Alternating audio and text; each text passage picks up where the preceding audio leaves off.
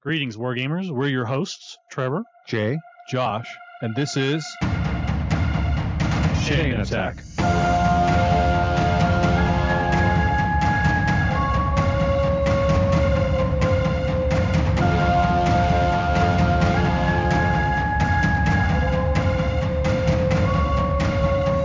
Chain Attack is sponsored by Discount Games Incorporated. Discount Games Incorporated specializes in customer service, low prices, and prompt shipping. You can find our web store at www.discountgamesinc.com.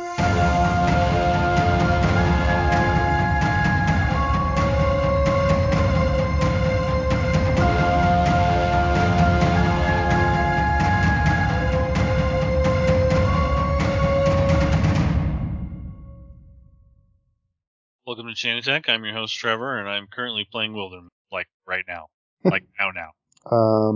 I'm Jay, and I think I want to hire Josh to be the person who takes care of my customer service issues, and my assumption is that I'm just like a cursed individual, and if he takes over, everything's going to be sunshine and roses, but maybe I'm wrong.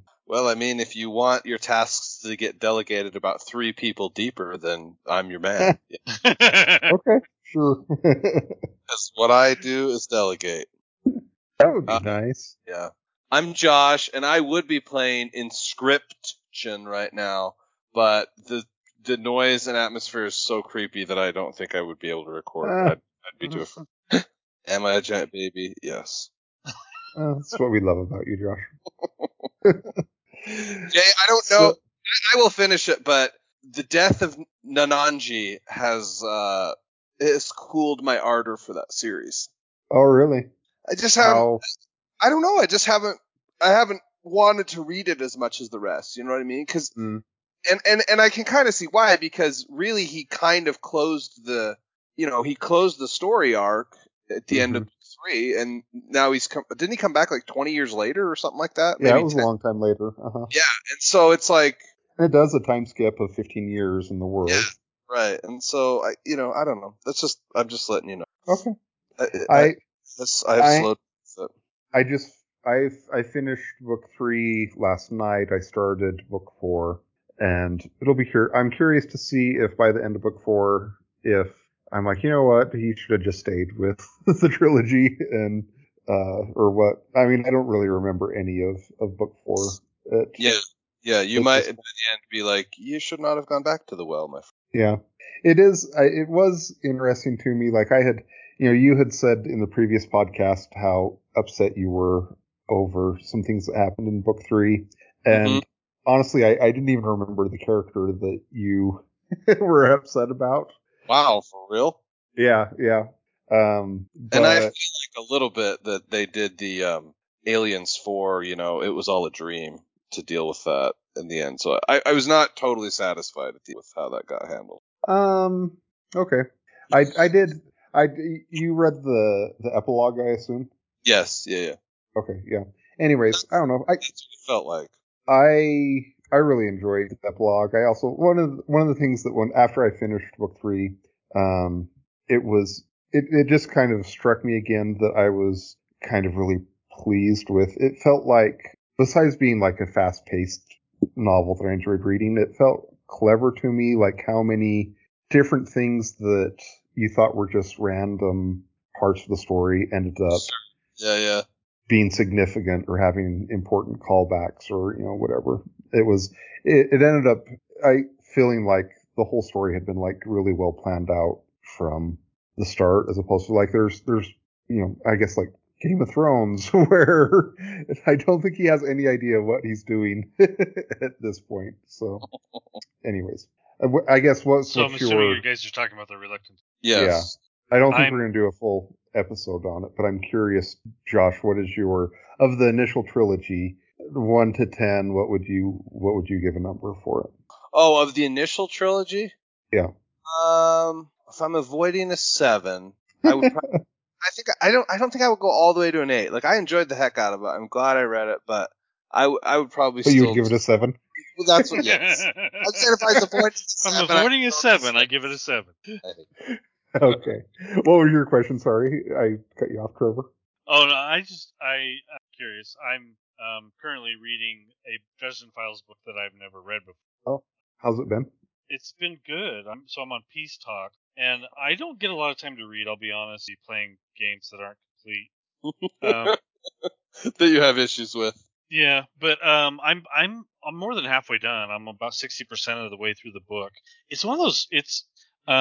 It brings it evokes the feelings of the first time I read all the others. It's a page turn. Every chance Yeah, I yeah. get, I'm trying to. For me, it's going quite quickly. And I think that so I have some time off from the very near future. Expect well, if it's not done by then, it will You'll be now. finish the Dresden. Well, you have another book after that. I do, but I can't, not everything that comes out of the mouth and fingertips of some of them. Yeah, I'm curious if the last book. I've had some people who didn't feel quite as engaged with the last one because it really 80% of the most recent book is essentially a fight scene. It feels like, and Okay. so there's people who are like, oh, this isn't really what I love about the Dresden Files. I enjoy having some cool fight scenes in the series, but having one book just be a fight scene is not why I read the Dresden Files. Yeah, we'll see. Yeah, I mean, a big part of what makes Dresden Files slick and fun, most of them there's a mystery of some sort on, Mm-hmm. Yeah. and you're trying to figure out what it is along with the main character, and a little bit revealed here and a little bit here. But Jim Butcher's ability to reveal something that kind of catches you off guard at the end is really it's his bread and butter, and it's what I come to expect. So I don't I know how I'll feel about it until I get into it. right. But I will say that I feel like the last 20-15% of it or whatever the payoff is worth it when all the stuff that's going on outside of the big fight. So we'll see. I'm currently I'm moving at a pretty brisk pace for me through this one. I Didn't take too think long. I think my grade on the Reluctant Swordsman trilogy is probably an 8 or 9, but I think that's also 4 or 5 times. yeah. I mean, I think for whatever reason it's one that maybe it's because I read it at a young age or something, but it's one that I have irrational affection for. Adoration. Yeah, no, I get that. I want to give the podcast, especially the Patreon subscribers, an update. If you were listening to our pre-ramble, I just was looking at my Steam library while we're sitting here recording, and my father is playing Gloomhaven right now.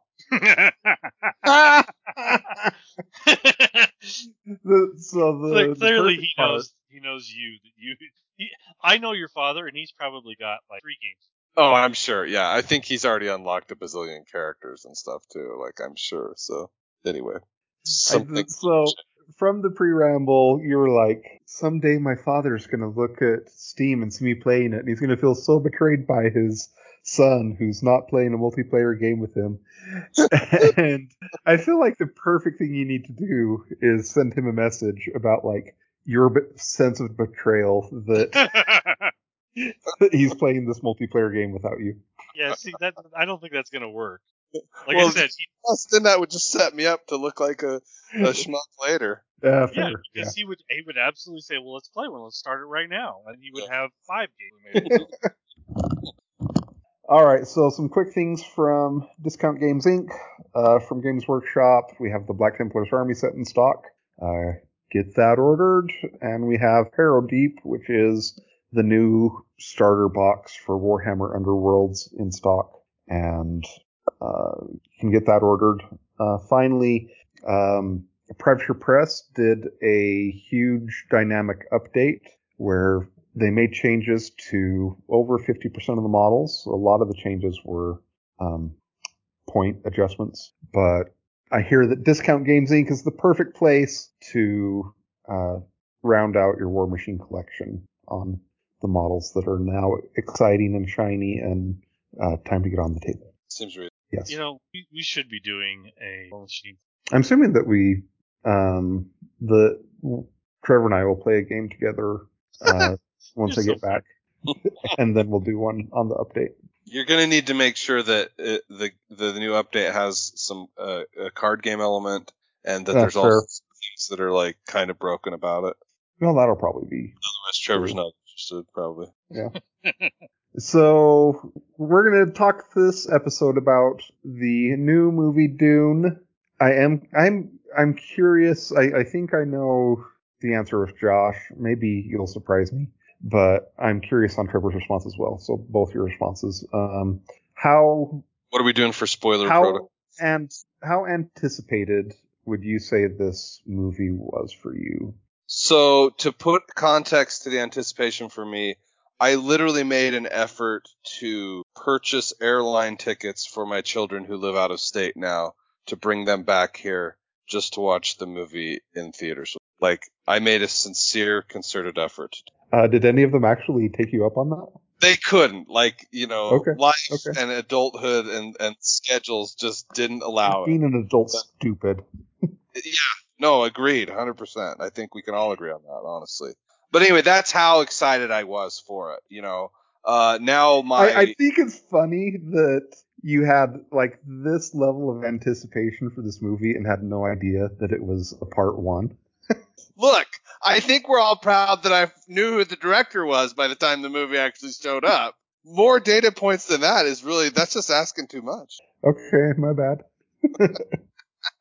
So, Trevor, I'm assuming you were not willing to fly other people to come watch the movie with you. But what was your level of excitement? I'm trying to think of who I would fly to me if I could. Yeah, you don't have people old enough yet that's a potential thing. Well, I mean, I have, aunts and uncles and cousins. Yeah, you're right. I guess I meant kids because your kids are in the house. Yeah.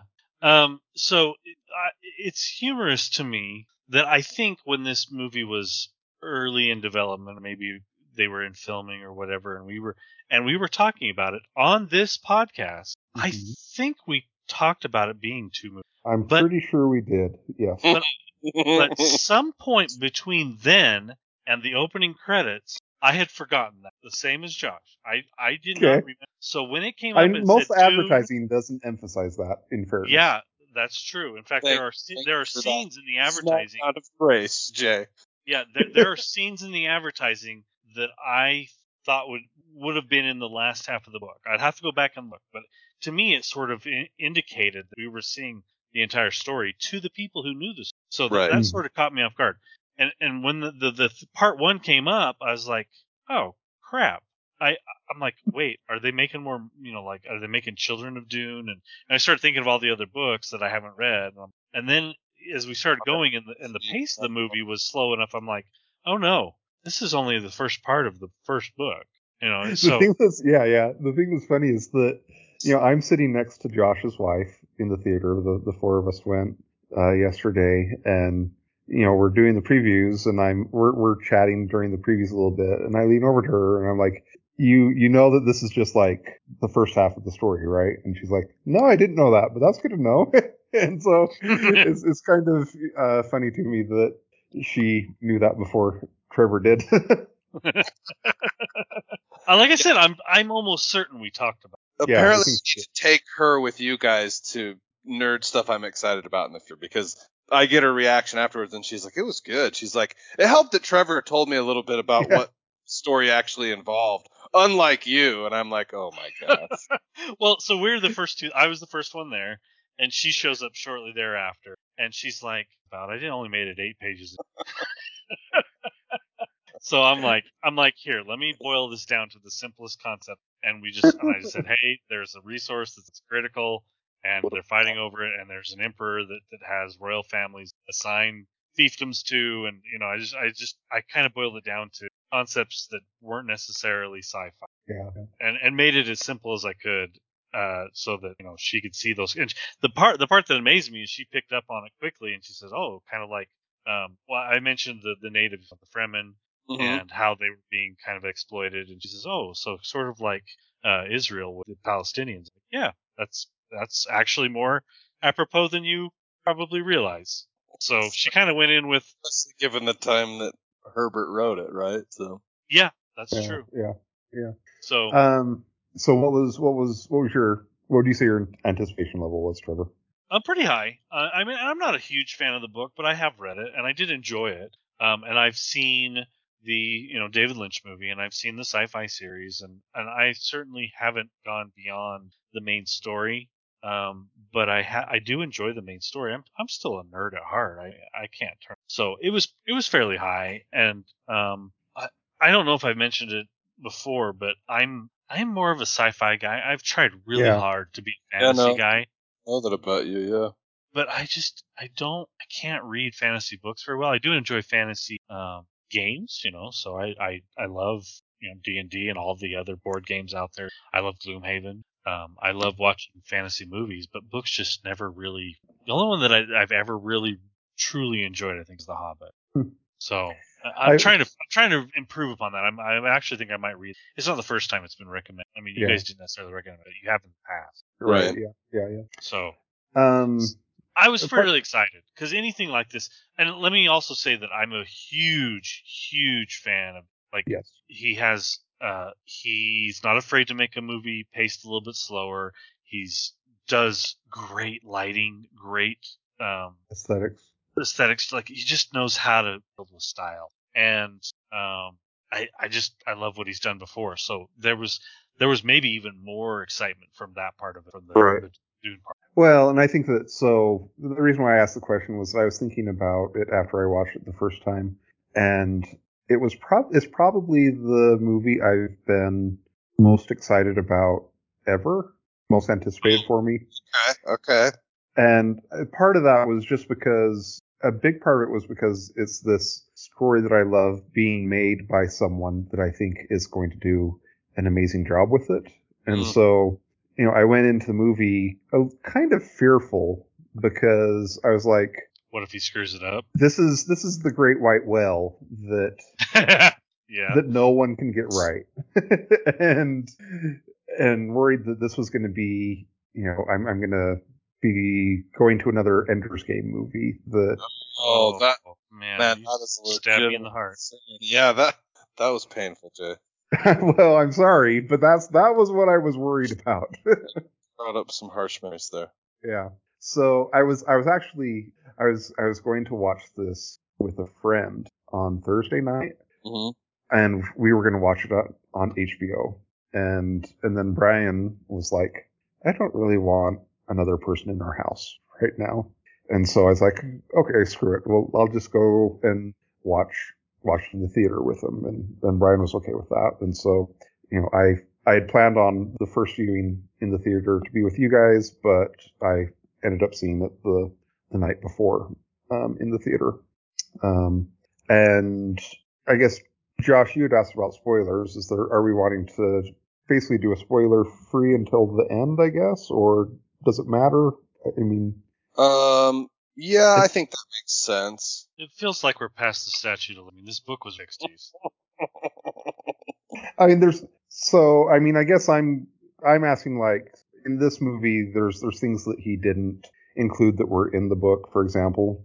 Does that matter when we're talking about this, or does that spoil things? Right. So if we're not going to do spoilers, then we need to do it full on, because I have read the book. I read it, but it's been long enough that I don't remember. In fact, at the end of the movie, I turned to Josh and says, I don't remember that being the book, and he said, yes, it is. Yeah. So it is a very important part. But they do a little bit of the chronology of things slightly different in the movie.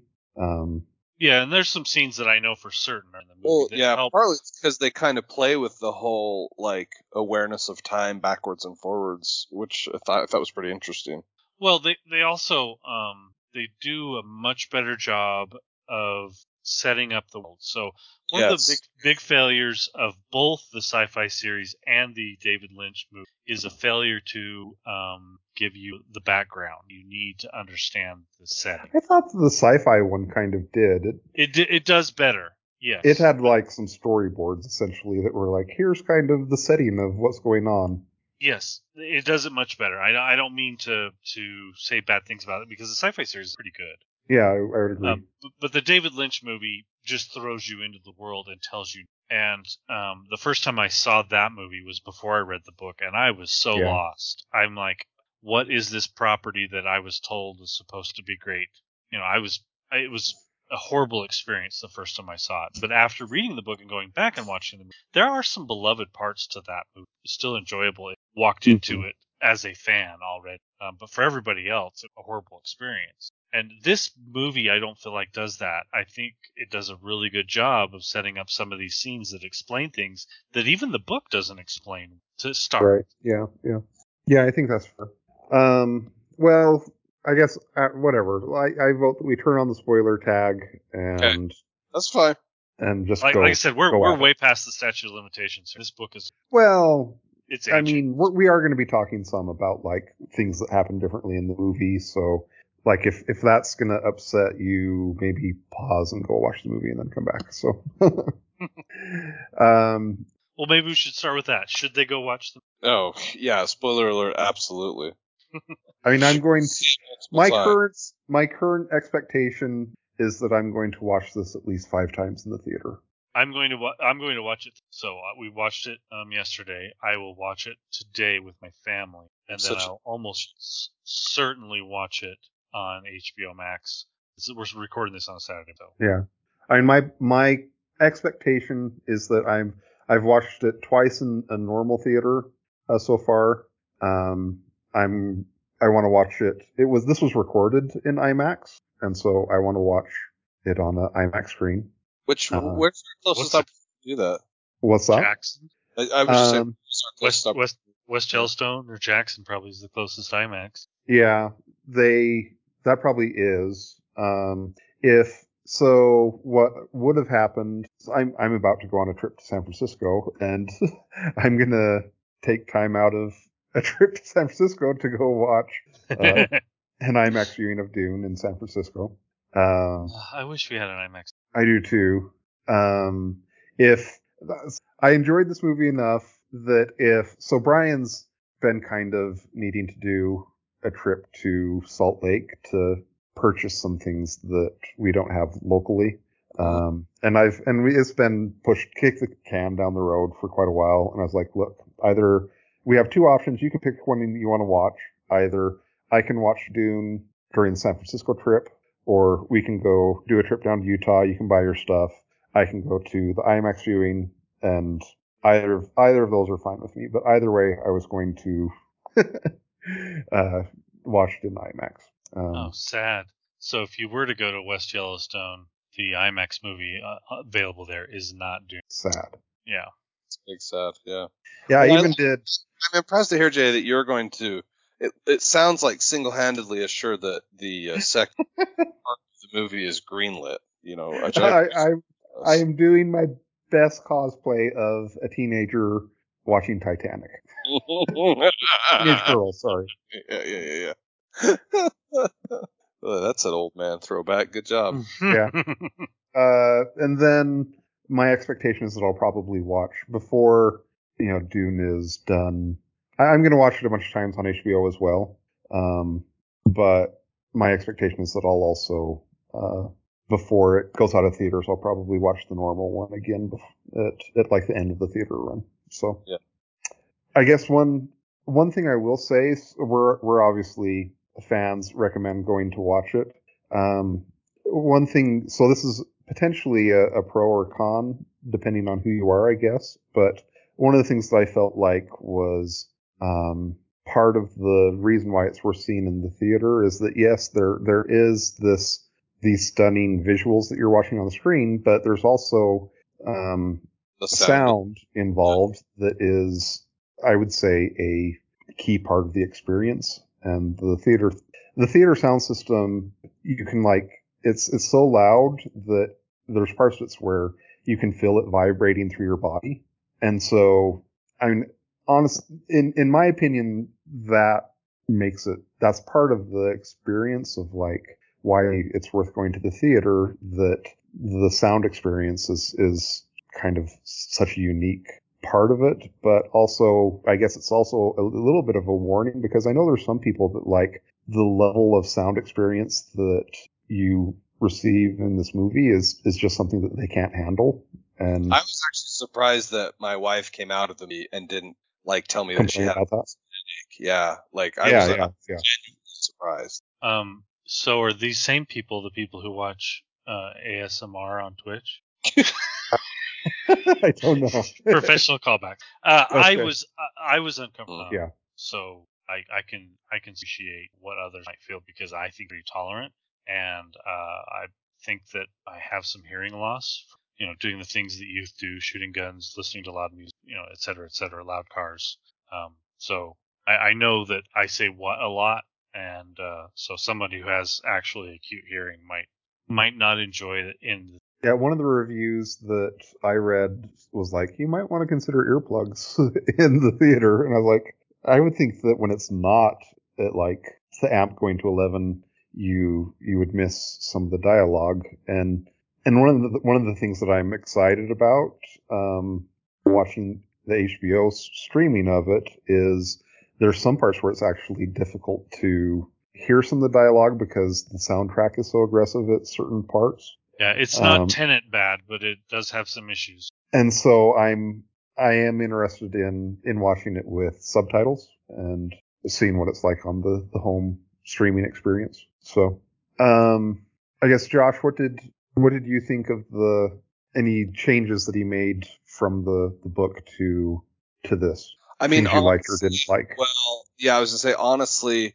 my last read of the book has been long enough ago that I probably don't necessarily notice the changes. I'll talk about a couple of the things that I thought were really well done that I don't feel like you necessarily get in the book, and that like the David Lynch movie, which I'm like Trevor, I still adore, doesn't necessarily do as well. But like the way that it sort of showed the contrast between like the Atreides homeworld and Arrakis, right?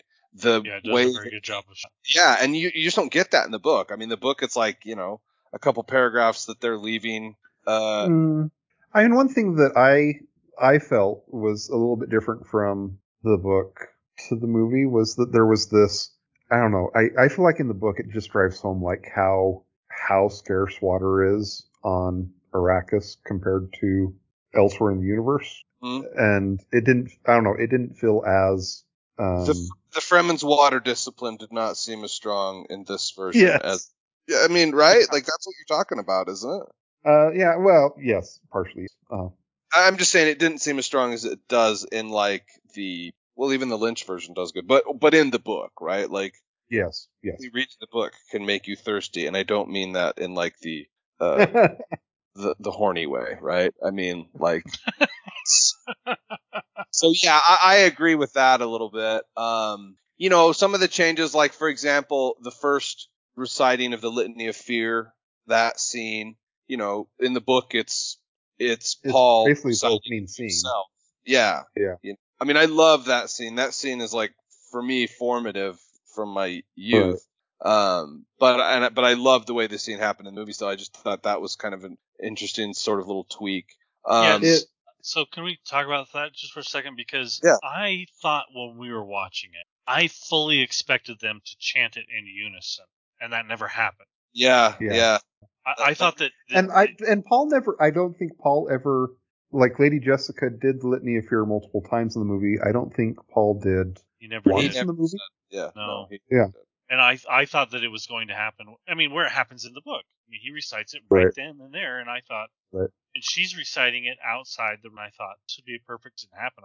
It was also kind of strange to me that if you didn't already know the Litany of Fear, like the end of it, you probably wouldn't catch unless you were doing subtitles because it was part where the soundtrack swelled so high that you couldn't really at that point, didn't they? Yeah.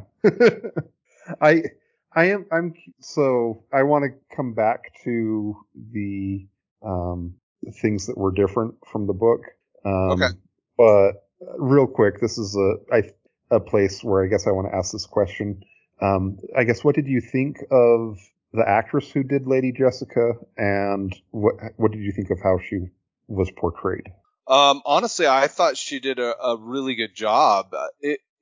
In some ways, I felt like I just want to say like her beauty was a little more sort of subtle, right? Like understated, so you would like kind of almost underestimate her, and maybe that's from the actress slash the costuming, like they did a lot of that really well.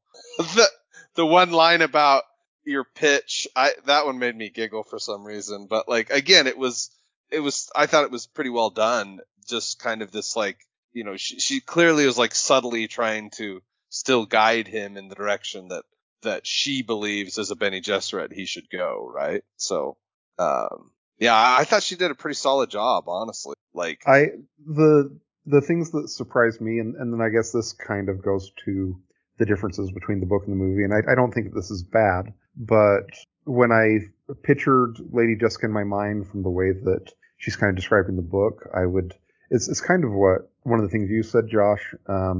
Like, I don't think that the actress who played it is unattractive, but I had just kind of pictured Lady Jessica as someone who was more physically stunning. And so that was one thing I thought with it. Another thing that I thought with it was that there was the way that she portrayed her. I thought she wasn't it felt like she was either like more fearful or less confident than the way that I had pictured like this mentally disciplined, from the book, you mean? From the book, right? Which again, I don't necessarily think is bad, but it's not what I had pictured when reading the book. Yeah. Well, weirdly, they almost humanized her more in this. Yeah. It felt like. Yeah. Huh. So I think Rebecca is gorgeous. I guess maybe I have a different set of tastes. Again, but... although this is like I finished watching the movie both times. I was like, what does the gay guy know? I don't know. Maybe she is stunning, and I just she has the type of, I guess, so it's definitely different. I don't know, Zendaya, yeah. Zendaya. Oh, I don't. Zendaya she's the type of she's stunning. She's beautiful. Rebecca has kind of a. She's a Renaissance beauty, dude. I mean, that's what she is. She's very attractive, and I've seen her in lots of other movies. Always attractive. I thought she was the perfect casting. I do agree that she does seem a little more emotional than I expected, but it was always she let her emotion show only when she rarely showed emotion when anyone else was in the room, and I did find that. And it's almost always when because she's worried about Paul. Right. Exactly. Yeah. So to me it felt right. Okay. Well, a few other things different from the book that I thought about. One was I was a little surprised that they didn't, especially because they had done a pretty good job of explaining the universe in different areas. I was a little surprised that they didn't explain what a mentat is. Yeah, that was interesting. I thought they did a really good job of like subtly showing it, and like like when Thufir he asked him to calculate how much they spent to get there to announce the Herald or whatever. Yeah, the Herald. Yeah. I had that moment where I was about to become that meme and lean over to my wife and whisper a bunch of like way too much knowledge that there's no way she would have cared about, right? Like I was about to go like, now you see he's a human computer because, millennia ago mankind the Butlerian Jihad. Yeah, I was about to start talking about the Butlerian Jihad, and I was like, if you do this, I will end you, Wheeler. Like this is a bridge. Like just enjoy what you got going on right here. Anyway, my point is like they did a really cool job of like showing it in action. Right. Yeah, there was no explanation. Like if you don't know that, you don't really understand why that's that way. Why did his eyes go milky? Yeah. You kind of get an idea. I'm assuming that in the book, Paul is trained in the Bene Gesserit ways, and he is also trained as a mentat. I'm assuming that they're not going to do anything about the mentat training in the movie, which is fine. I think that when you are condensing down a book the size of Dune, you have to make decisions or considerations like that, and I think that that's a fairly reasonable one to make. A couple other things that I thought were interesting changes. One is this is one that someone I follow on Twitter commented on, and I hadn't necessarily thought about, but in the books, the main characters don't really know where spice comes from for a long time, and the person on Twitter was like, I guess this is kind of going to be determined in part 2 on whether that ends up becoming something that's a part of the story or not. It may just be, and I guess we don't really know what they know about where spice comes from at this point, which is kind of interesting.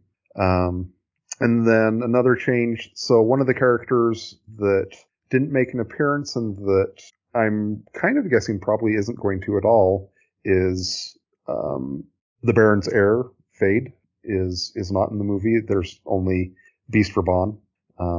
And so I'm curious, do you... It's Mentat that it's the Baron's Mentat that like makes the arrangements with the Sardaukar and stuff like that, right? Yes. Yeah. Okay.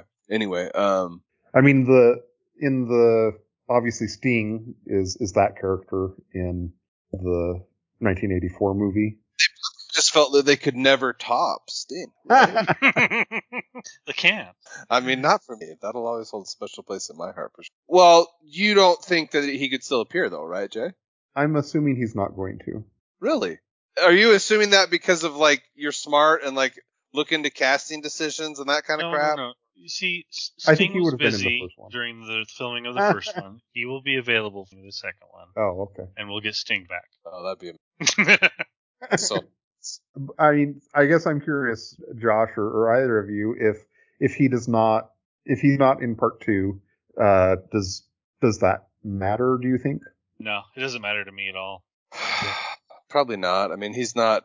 I mean, Beast Robin is obviously the character I care about more, but of the Harkonnens. And in the end of the book and in the end of the other movie, there's a duel between Fade and Paul, but I'm assuming that scene's either going to get cut or he'll duel someone else. I think that probably part of the reason why it got cut as well is that it is kind of funny.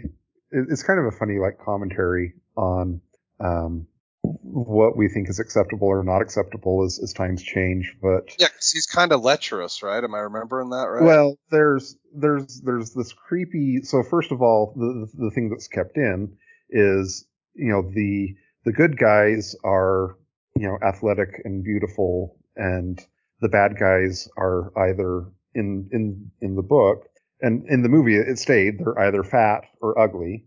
How dare you say that about Beast Raban, Jay? my bad. Which is muscle. Which I think is kind of an interesting something that's interesting that it's okay to do that, right? Right. But in the book, there's like this kind of creepy.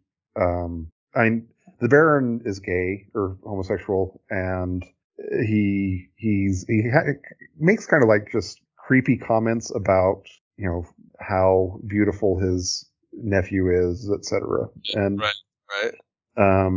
And I can't necessarily remember if Fade is homosexual in the book or not, but it is kind of interesting to me that like the trope of the good guys are straight and the bad guys are gay was removed from the movie. I didn't think about that. Yeah, sure. But anyways, that's potentially at least part of maybe why they made the decision with Fade. I don't know, but well, to be honest, that subplot, if you will, is not important to the story. So it doesn't need to be there at this point. You're right, times have changed. That's not. I believe that they've made Baron Harkonnen icky enough they don't do anymore.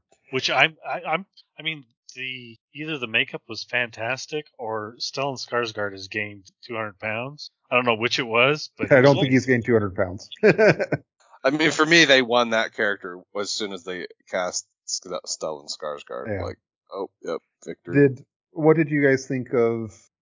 Obviously, the internet was in an uproar over the gender and race swap. Oh my ridiculous heck! I could not have less, right? But I thought that she was magnificent. Like I thought that they did. I thought she did a great job.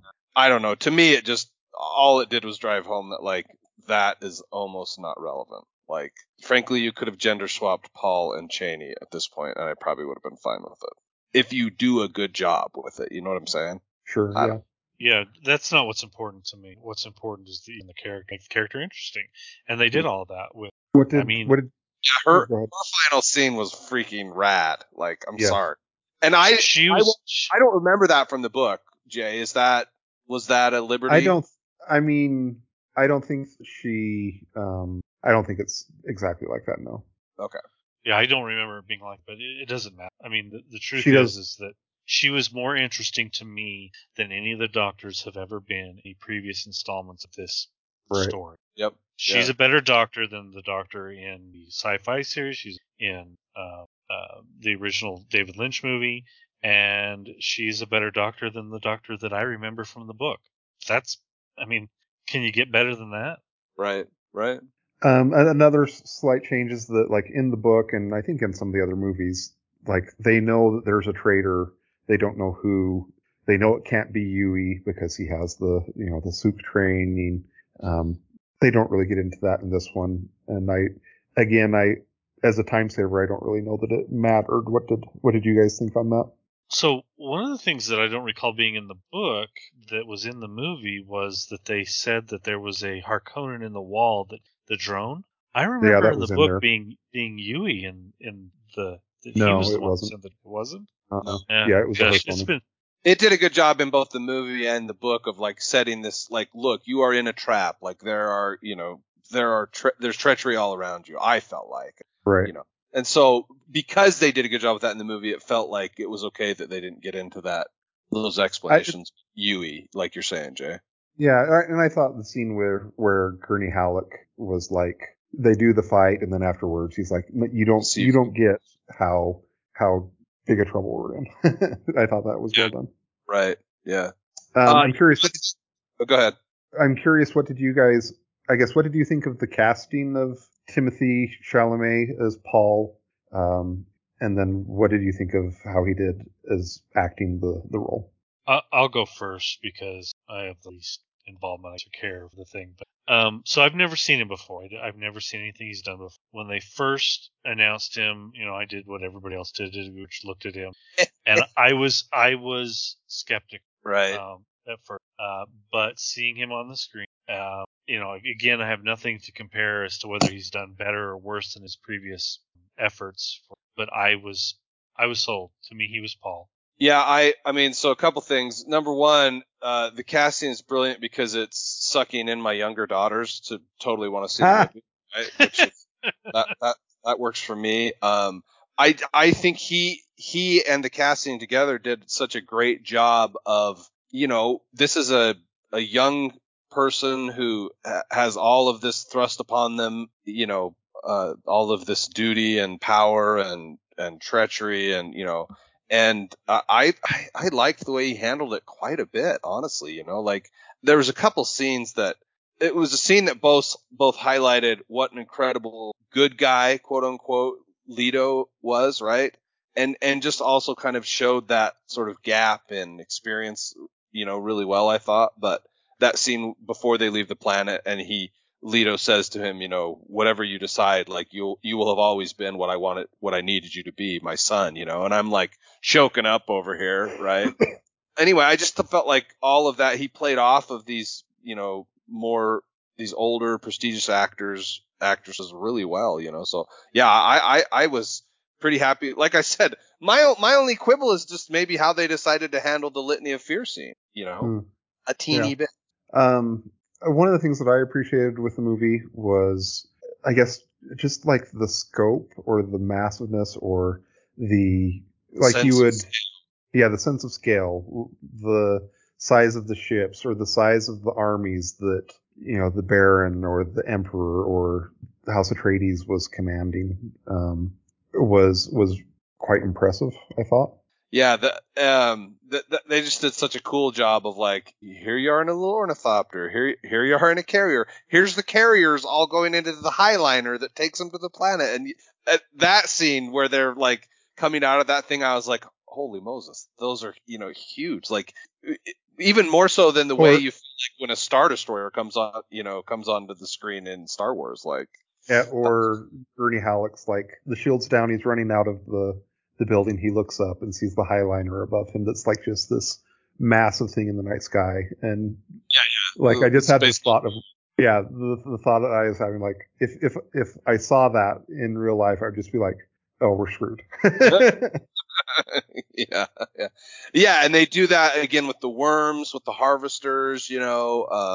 Again, the scene with the harvester was awesome. Even just like the opening scene of them, the harvester working in the Fremen jumping up and the Fremen attack. But like the opening scene of that harvester was amazing. I guess I had another. Going back to casting. I have a difficult question for you.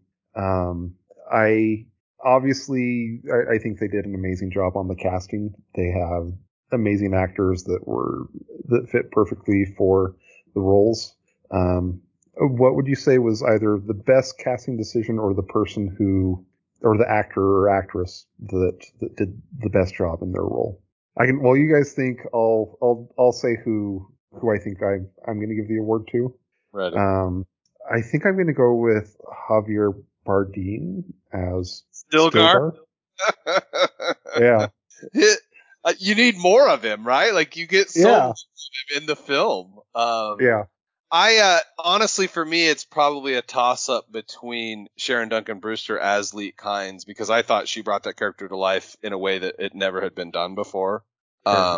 Or Skarsgård, because I'm just a harlot for a good villain casting, I guess. I don't know. So I feel like you asked two different questions. Sure, yeah. One of them was the casting that I like the best on the job. So the casting I like the best is Jason Momoa, but I don't necessarily feel like, he just gave us Jason Momoa, which is fine. That's what I wanted. But I'm not going to say he did the best job in his role. I probably lean towards Javier Bardem, for Stilgar, because from the second he walked in the room, I was like, wow, that is Stilgar, and he was Stilgar throughout, and he just does a great job of it, and that's anyway, it's a character that I like. I don't get enough of in some of the other properties, so I'm assuming we get a lot more of it in the second film. You should. Yeah, I'm sure you should. I guess you're right. I did do two things. I think that the one I answered, I think Stilgar probably did the what Trevor said, the best job. If I was thinking about casting, I would probably pick either Timothée Chalamet or Chalamet, whatever. Or I'm blank. Oscar Isaac as Duke. Oh yeah, no, he was great as Duke. Also, I almost go ahead. When Poe Dameron got in the orthocopter, he's a pilot here too. Typecasting. One thing I have to say, like before we run out of time, is like I was super grateful, and I thought it was so well done that they pulled this off as a PG-13. Sure, yeah. It could have very easily could have been R. 100%. And the part that made me think about it, that they had done a good job with it, is the scene where Beast Robin just cuts down a bunch of basically beheads people. Atreides, right? And they just did it with a cool cut, and I'm like, for me, that's a big deal. I know that's not a big deal for a lot of other people, but like for me, it's a big deal, especially because it means that I can really take my family to see this kind of thing. So let me just ask you guys a question.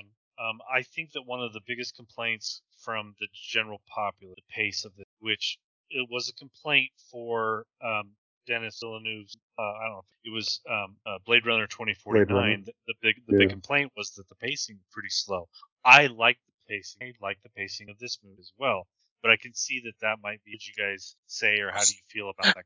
I feel like if you understand properly that this is the first half of the movie, then that shouldn't be if you didn't realize, then you would be, if you were like really thought this thing was going to wrap up the first book all in one movie, you would panic at some point. Sure.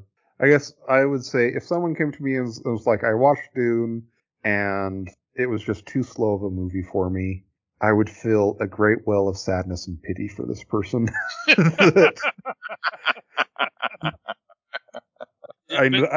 you guys agree though that it was I don't want to call it a really slow. It did take a little average. Well, what I said to my older daughter when we were talking about it last night is I said they are taking the appropriate amount of time to like do this story correctly. Right. Yeah. I mean, that's what I was going to say in response to your question, I guess, Trevor, was that actually the word that came to my mind as well was appropriate. I mean, yes, it is probably, it's slower paced than a Fast and the Furious movie or whatever, but it is appropriate to what it's conveying, or it's also, and not even just the book, I guess, but it feels like with the scope and scale of what he's trying to convey, I think that having that type of pacing helps, I guess, convey kind of the majesty or the scale of what is and going on. Yeah. So I guess this is one of my last questions for you guys. Did you guys like how I guess, almost the psychedelic portion of the movie with Paul's visions and stuff like that? Or how he interacts with Spice? Did you like how that was portrayed on it?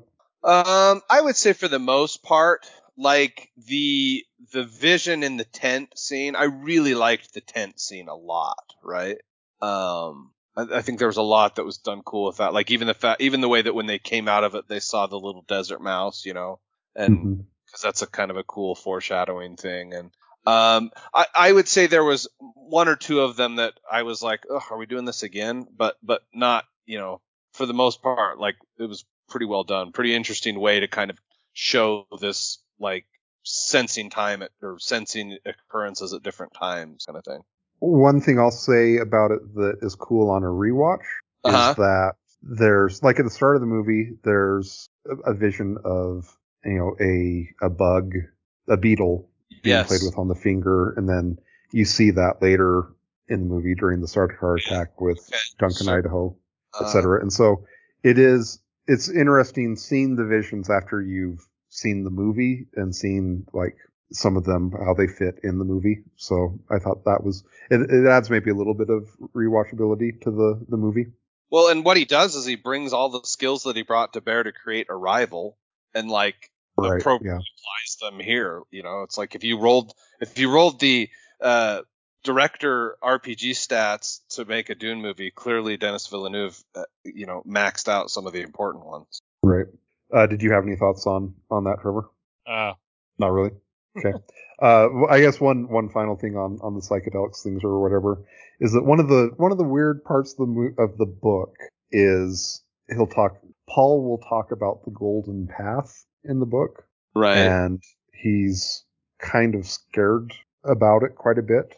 And during the visions, there are beams of light that he's seen that look like a golden path that I'm assuming is a nod to the book with that, which I thought was kind of cool as well. So anything else that you guys have or want to talk about with the movie?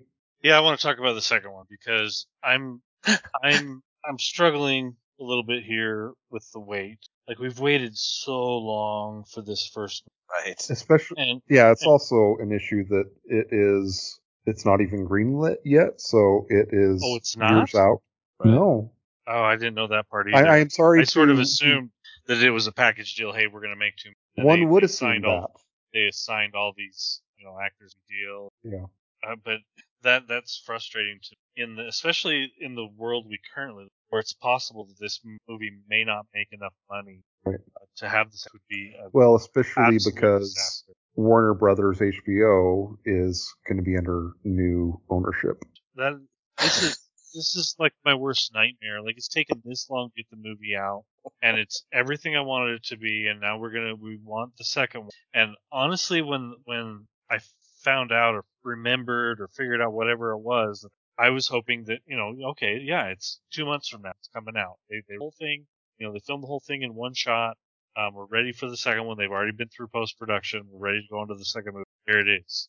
Almost like the last two movies of The Matrix, getting them basically back to back. Mm-hmm. That's what I was, as soon as I found out, that's what I hoped for. And my heart plummets every time I think about the dates they're talking about, 2020. I'm an old man. I have diabetes. I might have a heart attack. You can't do that to me. No, that's brutal. I mean, one thing we talked about this as well, by the way, in our Dune episode, that maybe you guys haven't remembered this, but the idea was kind of that this might create kind of a expanded Dune universe, and as part of that, there was going to be a TV show on HBO about the Bene Gesserits called Dune: The Sisterhood, and as near as I can tell, that is, I mean, there's an article dated 6 days ago that says that it's still on track to release in 2022. There you go, Trevor. So, That's supposed to tide you, I guess. That's not going to tide me over. I don't really care. that That means absolutely nothing to me. I've never read any of these. I really don't have any ties or interest in them. I don't care about these Bene Gesserit witches. Yeah, you don't. I don't. All their machinations through the millennia. Yeah, don't care. I mean, my interest could, if it were possible for my interest to be negative, I really don't care. And I also I'm want the second proud. movie. We are all Trevor. All right. Well, anything else? No, I mean, I think we're going to grade the whole thing once we hear from now. They achieved everything I hoped for, honestly. And I guess here is, I said that it wasn't. Yeah. Here is an update on Dune Part 2. The Warner Media CEO said, "Will we have a sequel to Dune? If you watch the movie, you see how it ends. I think you pretty much know the answer to that," she said. Well, yes, we know how the movie ends. We want you to officially say that. I mean, that your wordplay is not a green light, so Yeah, what try.